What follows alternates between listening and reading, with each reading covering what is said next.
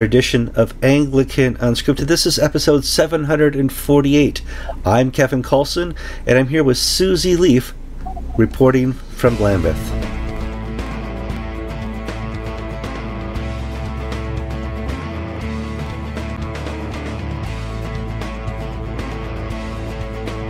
All right, thank you for sitting down to watch us. We're doing another show about Lambeth 22, where Susie Leaf is sitting through the press conferences like George does and talking to people through the hallways who wear purple shirts. And I thought we could get a little reflection here because today was quite a day as far as whether or not Anglicans have a pope.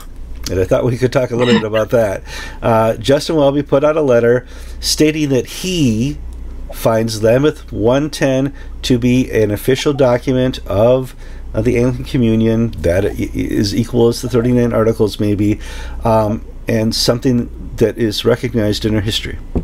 And wow, I don't know if it matters that the Archbishop really, considers Lambeth 110 real, but he does, and so forth, kind of puts this out as a papal statements. If I recognize it, it's real. Yeah. What's going on there? What's going on? It's been quite an extraordinary day. The Archbishop of Canterbury, who always states that he isn't the Pope, has behaved in quite an extraordinary way today. So at lunchtime today, he put out a statement, a letter. He sent a letter to all the bishops 2 hours before the revised version of the Human Dignity Call was going to be discussed, in which he set out that, as you say, that that Lambeth 110 existed. He affirmed the existence of Lambeth 110. He talked about it as the historic teaching of the Church, and he said that we have to admit that it is the position that the majority of people in the Communion hold. He then went on to talk about the fact that other provinces, after very careful theological instruction, had changed their mind, and that was an equal position to hold. So what he's done basically is to say that the whole issue of sexuality is adiaphora. He puts this in his letter. He then called the bishops, and I don't know what expense it's, how much money has been spent to bring all these bishops to the conference. And obviously this isn't the only issue that they're discussing, but it's certainly, from when I've been talking to bishops through the week, it's been the one that most of them have been talking about, and many of them have said they've come here to vote on this one issue.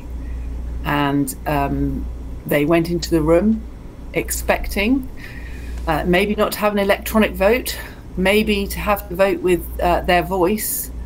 But actually what happened was the Archbishop of Canterbury talked them through his letter, just in case they hadn't received it, led them in a time of silent prayer, gave them a full 30 minutes apparently to have robust discussions on their tables, and then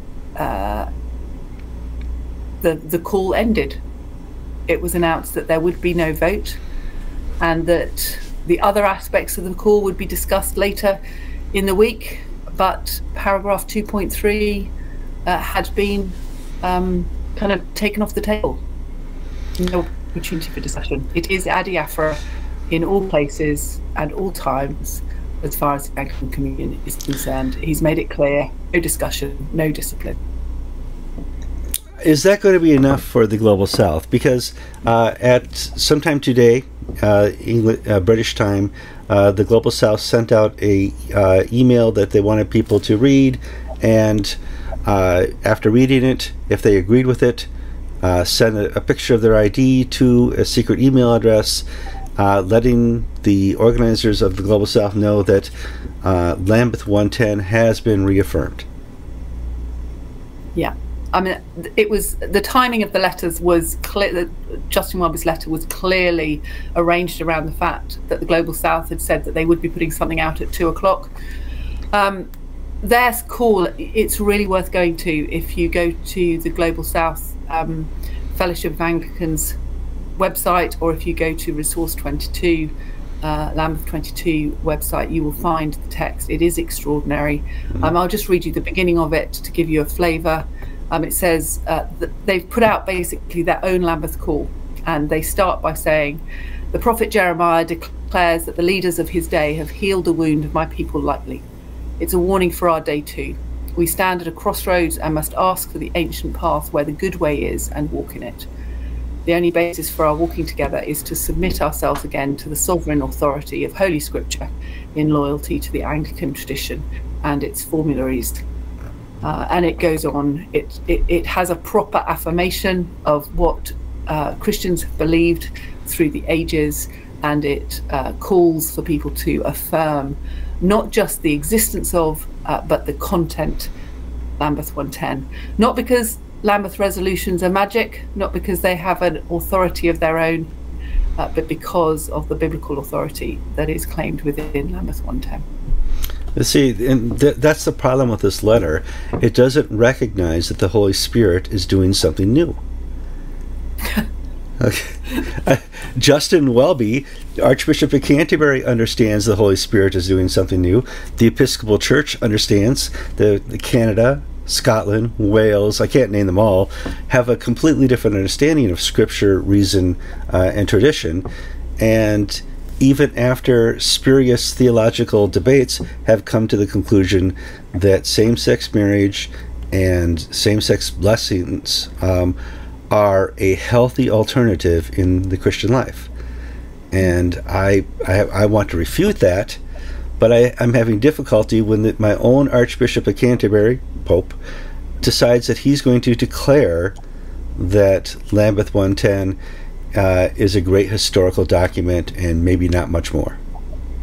Yeah, absolutely. We've had language today of those who have entrenched views versus those who have done great theological thinking.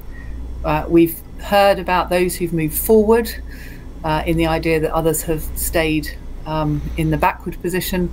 It's just very depressing in many ways that the respect that we're being asked to show one another is certainly not being shown for those who hold to the biblical Orthodox view. I heard a rumor that my friend Chris Sugden was muted during the press conference this morning. Tell me that's not true. Oh yes, that was just quite a way to start the day. So we were talking about reconciliation. We were talking about the vital importance of hearing one another, listening to one another, and the truth coming out, however painful it was. And Chris was on Zoom. He wasn't in the room. He asked a question that began that with the understanding that a third of the bishops are not here in Canterbury. There is clearly a job of reconciliation that needs to be done. And as Lambeth 110 is at the basis of the problem, and as he said Lambeth 110, he was told, no, we're not talking about human dignity now. That's the next section. Interestingly, today is the only day where the bishops have had to deal with two calls, just to confuse things. It was told that it wasn't about reconciliation, and he continued to speak and continued to say, but actually at the heart of reconciling over this matter, we'll be dealing with Lambeth 110. And what we ended up with was a muted Chris on the screen, waving his hands in the air, trying to get his point across. Well, Chris, you just be. Chris is my martyr reporter. Took one for the team, and this is a great time to explain, not just to the viewers here of Anglican Unscripted, but maybe Lambeth people who are watching. The fabric of the communion is torn. Okay. Yeah. And Lambeth 2022 should be the conference where we try to repair that by bringing everybody to the table as equals and trying to stitch that together. But all I hear from what I can see is the global south are Neanderthals. This is not me speaking. This is just what's being interpreted from the conference, and that anybody who's already decided in their province to engage in same-sex marriage and same-sex blessing, they are more, how should I say it, wise, more attuned to the Spirit. more of the future of what's going to be benefit the Anglican Communion. And it's difficult to watch, Susie. It is difficult, and I think what's hard is what others would say. Let's be fair about this. I think what they would say is everybody has a voice. They can all come to the table. They can all speak. I think we spoke to 4, 5, 6 different random bishops from the Global South today, as we were told that it was really important that we didn't speak for the bishops. So we were making sure that we were speaking to different bishops around the place, and very much, even bishops who are not part of the sort of core Global South. I spoke to one bishop from South Africa who said that he didn't feel the process was allowing his voice to be heard. He thought he was coming here to be listened to, and he gets 15 minutes here and there on a table to talk about things which might get written down and might get read one day. I think people are feeling quite unhappy. It would be very ironic if the only experience many of the Global South and South African bishops experience is white privilege at Lambeth. Do you see this going on? I think that's right. I think we've got various things going on. We've got sort of mini Delphi method going on. This whole idea where you bring people together, you encourage them to share their story, but then that has to be interpreted through a facilitator who writes down the notes. Those notes will go forward to an unidentified group of people who will then consider what the whole group said. So we've got 650 bishops there, almost 100 tables. Every single one of them is in a group of 7. No one knows more than it's like 6 other people think. Yeah, it's like in Daba with a mystery treat in the bag, just like yeah. That's right. And constantly the voices, I found it quite extraordinary that today, for 2 years, we've had groups of people meeting together to put together the calls. Mm-hmm. And so a document was published with the call text in it. The bishops received that 5 days before the conference began. They were given 5 days to consider the material that had been being worked on for 2 years. It was then changed. They got a revised version. When they arrived, yes. When they arrived, Yeah, that's right. As one of them said, we were given a printed book, and then we were told that the printed book was no longer relevant because it had been changed. And then they are only given the opportunity to talk to 6 other people about it. And their voice is the extent of their voice. And we keep being told that's because this part of the conference is only the middle bit, because there is going to be this mystery third part of the conference when all the little notes that have been written will be taken and processed. But no one really believes that that's going to come out with any kind of strong voice about anything. Now, George Conger, my wonderful reporter with Anglican Ink and Anglican Scripted, has been looking at pictures being put on Twitter and Facebook and stuff like that, and he's seen bishops that really shouldn't be there. Retired bishops from America, and what we call shadow bishops. Are you seeing that as well, that people who are retired bishops, or maybe you're just not familiar enough with the faces, are there, or is this they won't tell you who they are? Yeah, genuinely, I couldn't say that, but I think there's been some really interesting pieces of work being done this conference about the relative size of the different dioceses. Oh, yeah. I think we've talked about it before, but I was talking to someone the other day. Their diocese, 100,000 people in their diocese, Bishop of Singapore.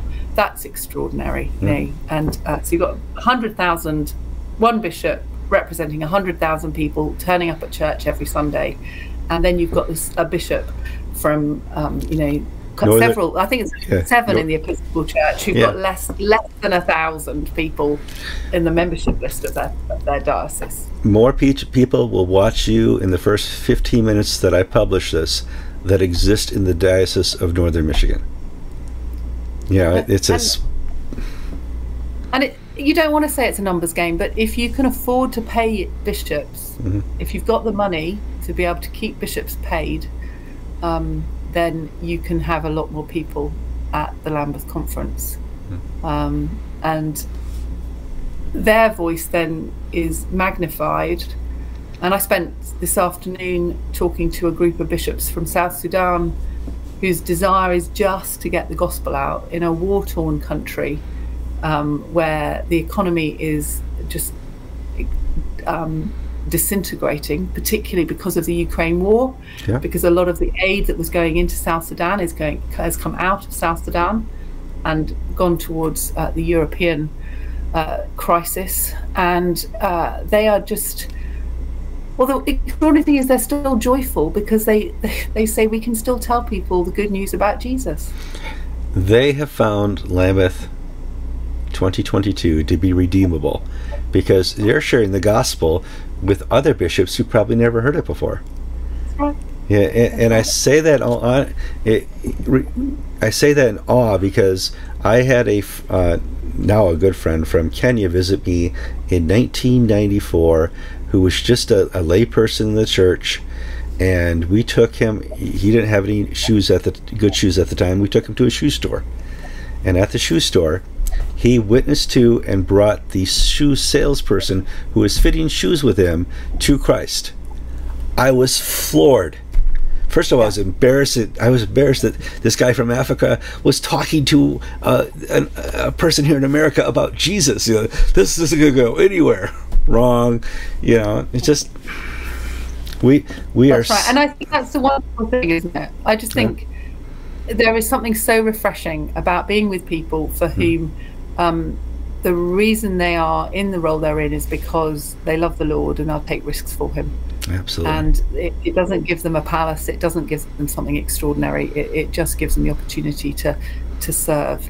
And so for me, lunchtime today was a joy. This afternoon has been, well, I suppose you just expect it in the end. You hope. It'll be interesting to see what happens. This morning at the press conference, Bishop Tim Thornton was asked what will happen if the Global South manage to get a vote on Lambeth 110 put on the floor of the discussion. And he just said, I don't know what we would do. Well, they found a way for it not to happen. There is no vote, not even a vote by voice. But the bishops, the Global South bishops, are still putting together this call for bishops to sign up. So if you're a bishop and you're Orthodox and you're listening to this, then please make sure that you get your badge photographed and sent through to the Global South Fellowship of Anglicans.